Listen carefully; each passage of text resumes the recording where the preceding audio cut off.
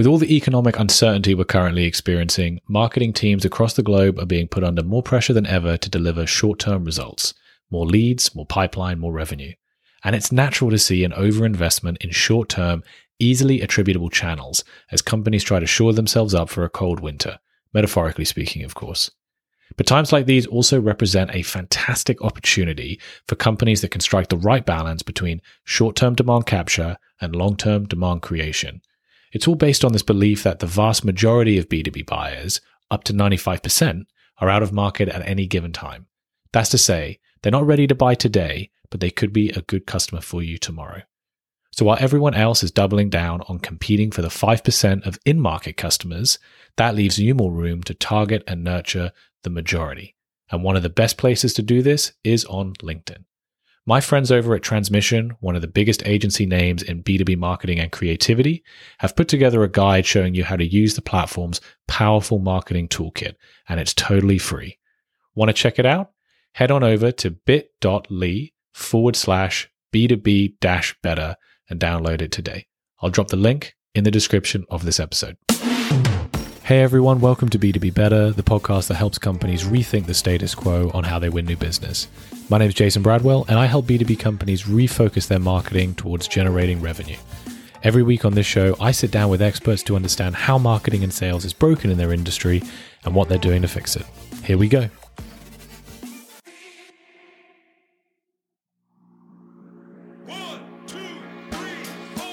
Every time I kept coming back to the same emerging theme, which is, at what point does B2B content become art? And the reason I ask this question is that you see people on Twitter saying, like Emily Kramer recently tweeted this about, content needs to have an opinion. It needs to have say something. And isn't that what art is supposed to do? Get you to think, get you to feel. And isn't it our job as marketers to do that? In this week's episode of B2B Better, I sat down with a good friend of mine, Ronnie Higgins, who is the Director of Content Marketing at OpenPhone.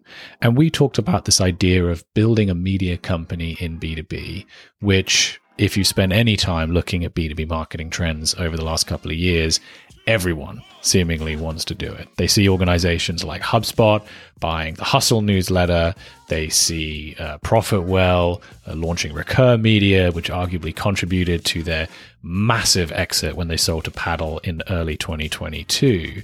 And you heard the introduction from Ronnie a moment ago. He has spent a real good deal of time thinking about this topic. How do you successfully launch a media organization within your organization? What are the common pitfalls and challenges that you may come up against? And how do you build consensus within an organization to get behind the idea? So we sat down for a good half an hour chat talking about this. And the first question I asked him is, why does everyone want to do it? Here he is. What's driving it is that too much of all these creative people flooded into the field of content and had ideas before content of how they were going to use their creativity. And when their creativity is going into Ahrefs, looking up some keywords, going to ClearScope, looking up what keywords they also need to add into something, it sucks the soul out of them. And so they see something like MailChimp Presents. They see, I'm trying to think of other examples, but they see the beautiful stuff. And they see something that just looks closer to what they envisioned they would be doing with their professional life. And they want to do that. They see also what they're consuming as in not the B2B or even B2C world. They're seeing the content that they're consuming in the consumer world and just media, and saying why can't we be like that?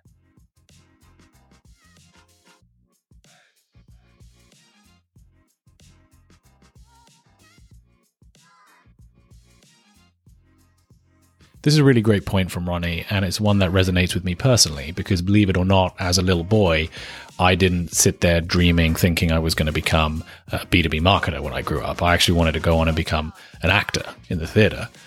And I actually studied theater for 3 years at university. But after realizing that I couldn't put up or stomach the struggling artist lifestyle, I took a job in sales that led to a job in marketing. I still have this creative drive. I want to be creative, but I've had to find ways to apply that in a B2B marketing environment. And my story is not unique. I know there are lots of people listening to this podcast who are probably in the same boat, who have got a similar background. But with this influx of creative talent entering our industry, we're now starting to see a rise in the quality of creative work and how businesses can better attract and engage their prospects, whether they're selling SaaS software, whether they're selling roofing, manufacturing supplies, whatever it is. And this isn't just on the seller side either. B2B buyers are getting younger. There are studies out there that show that 74% of 21 to 30-year-olds working in B2B have influence over buying decisions. The way that they go out and discover and research new vendors to help them solve their problems is very different to their counterparts from 20, 30, 40 years ago. So what we're starting to see is this shift in how buyers want to buy and what content they want to consume to help them make educated decisions.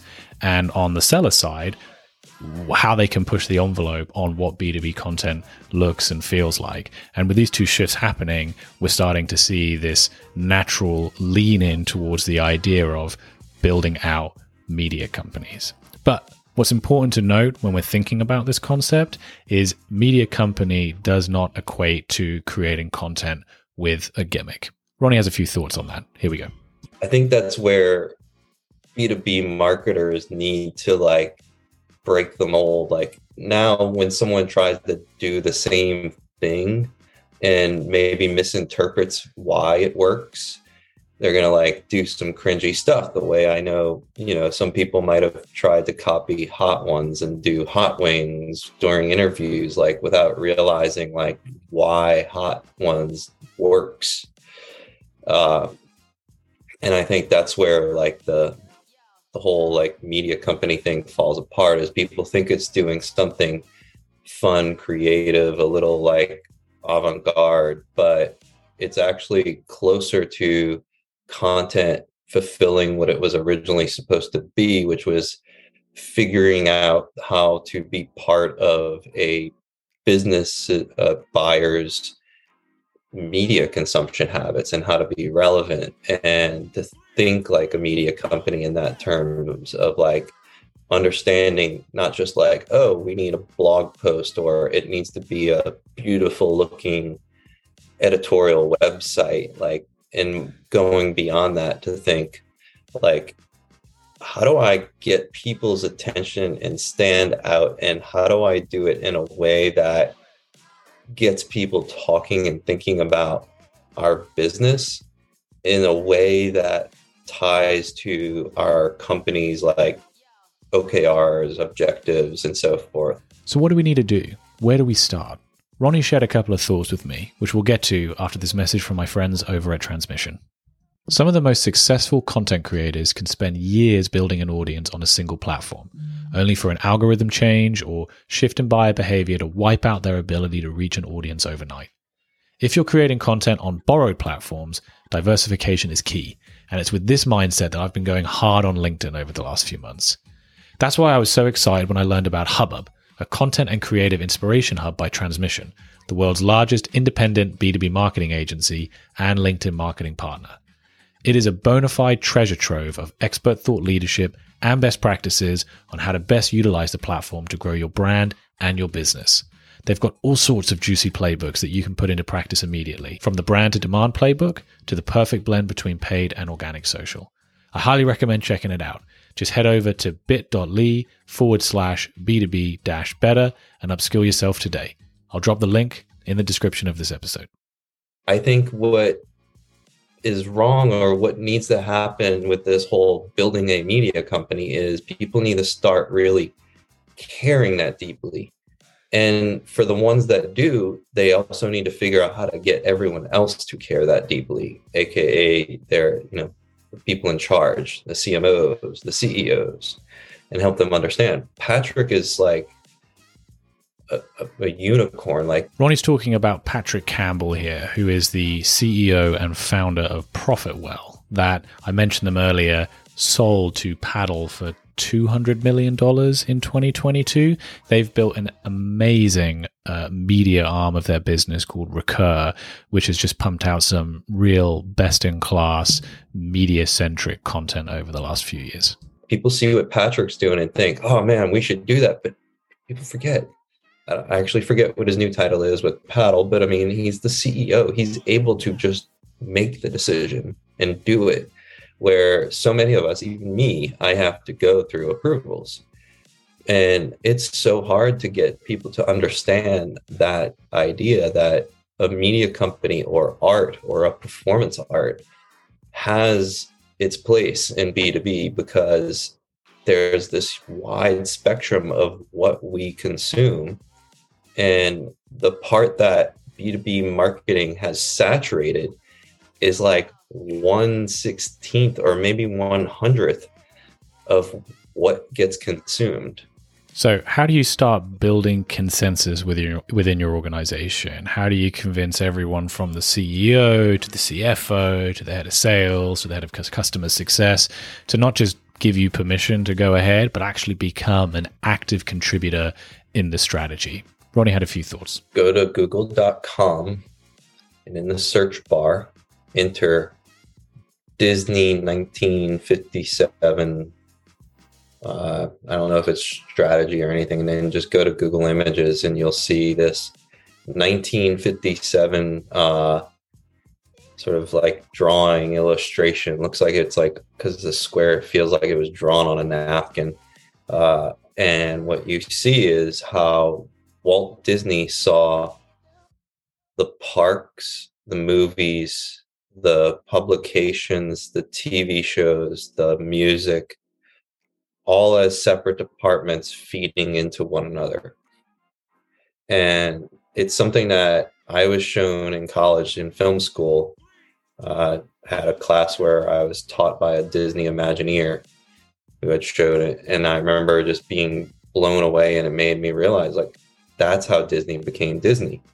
Like, they saw the way to be a part of their audiences or their customers' like life. That's why there's like people who just, they're Disney people, right?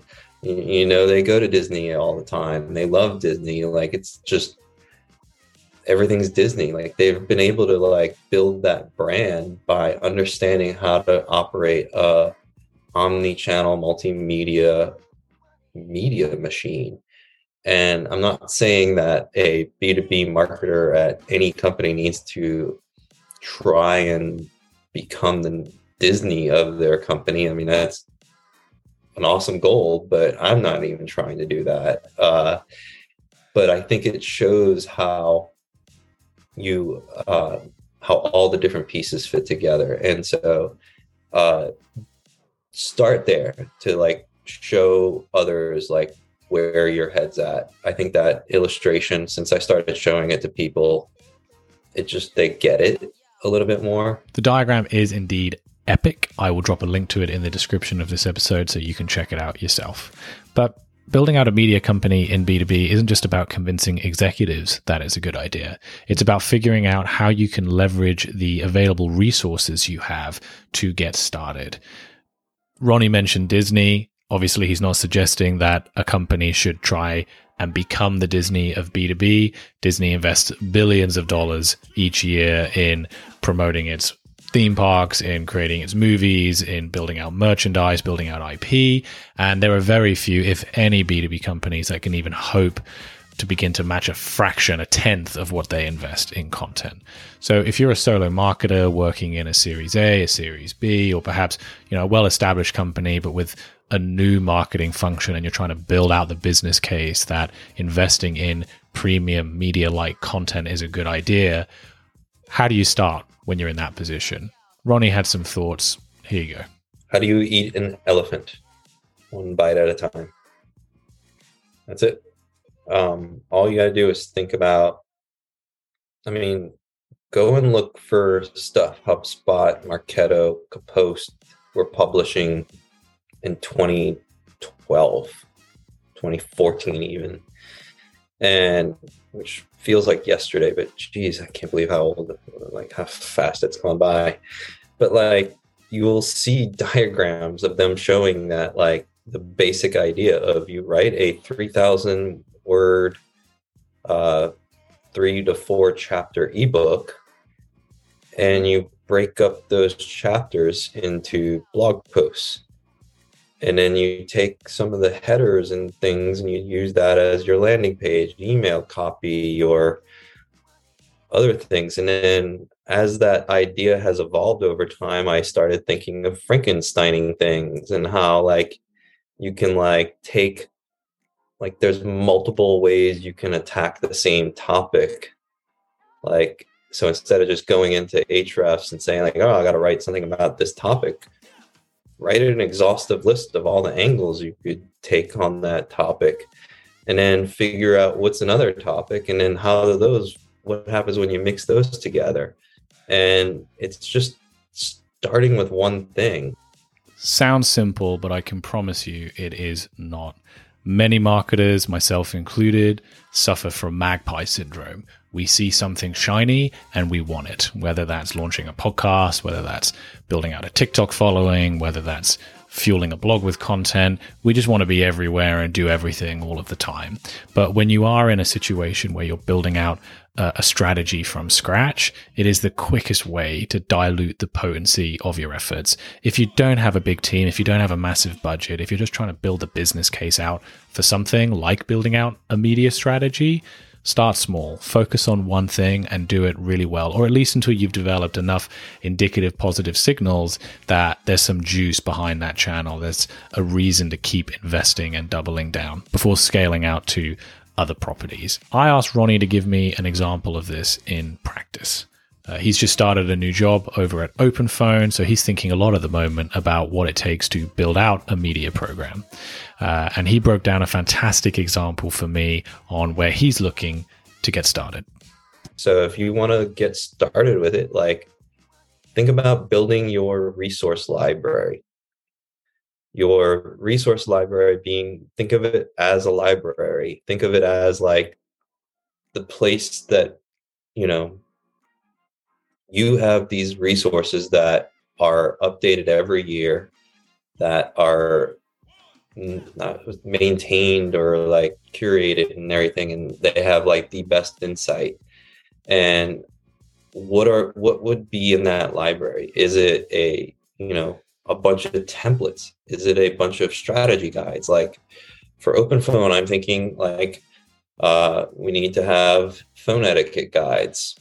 We need to have message templates. We need to have tutorials. So, and to do those 3 things, and I only have one content marketer.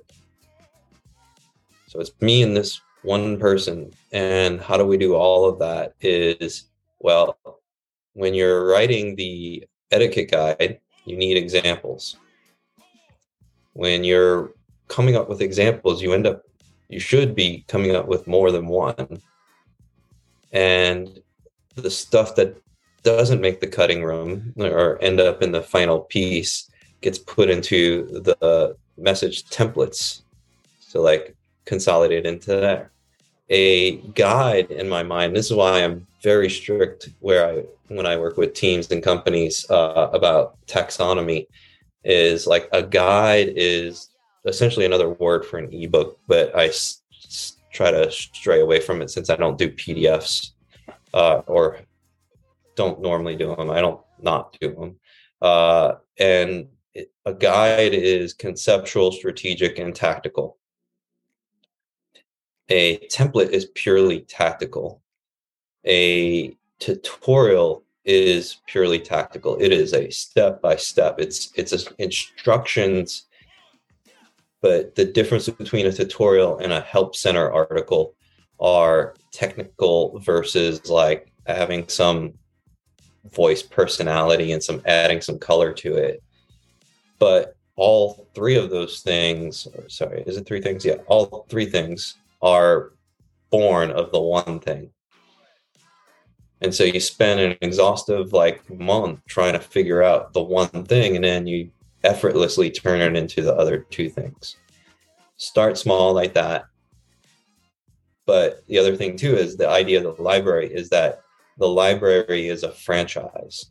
So the one thing I would want to make sure everyone knows is that Jay Akunzo recently said this, and you can put that in the show notes I'll find the tweet for you, of content marketing in the past was a bunch of pieces.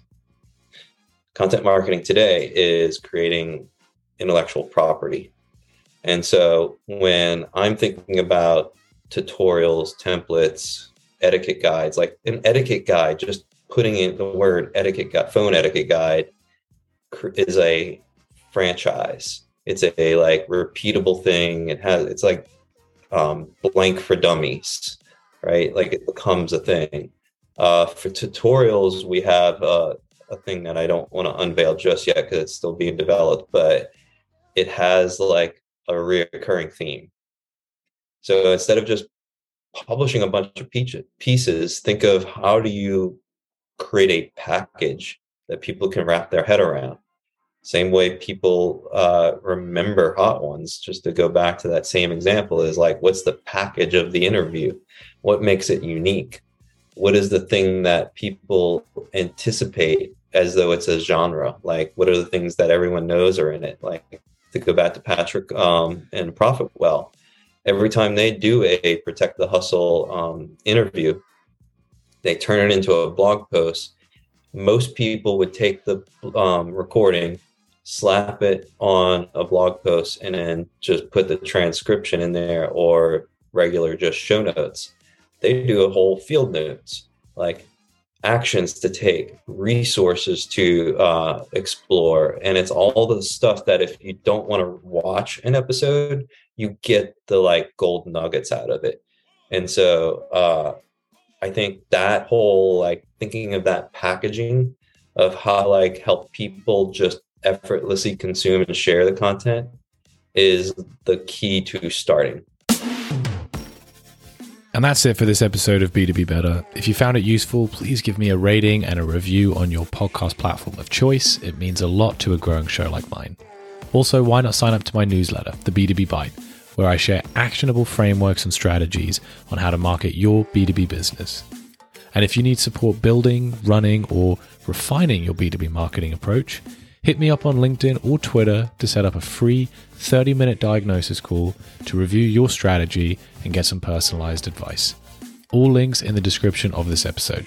See you next time.